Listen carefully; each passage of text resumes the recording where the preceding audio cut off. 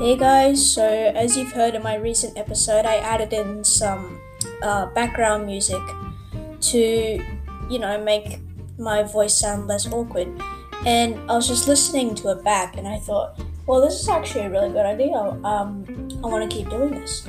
So if you guys don't mind, well, you guys probably don't mind since it's my decision, but maybe occasionally I will put a bit of background music into when I'm speaking so that it's not as boring or as stuff, so it's not as boring as just listening to me talk for ages.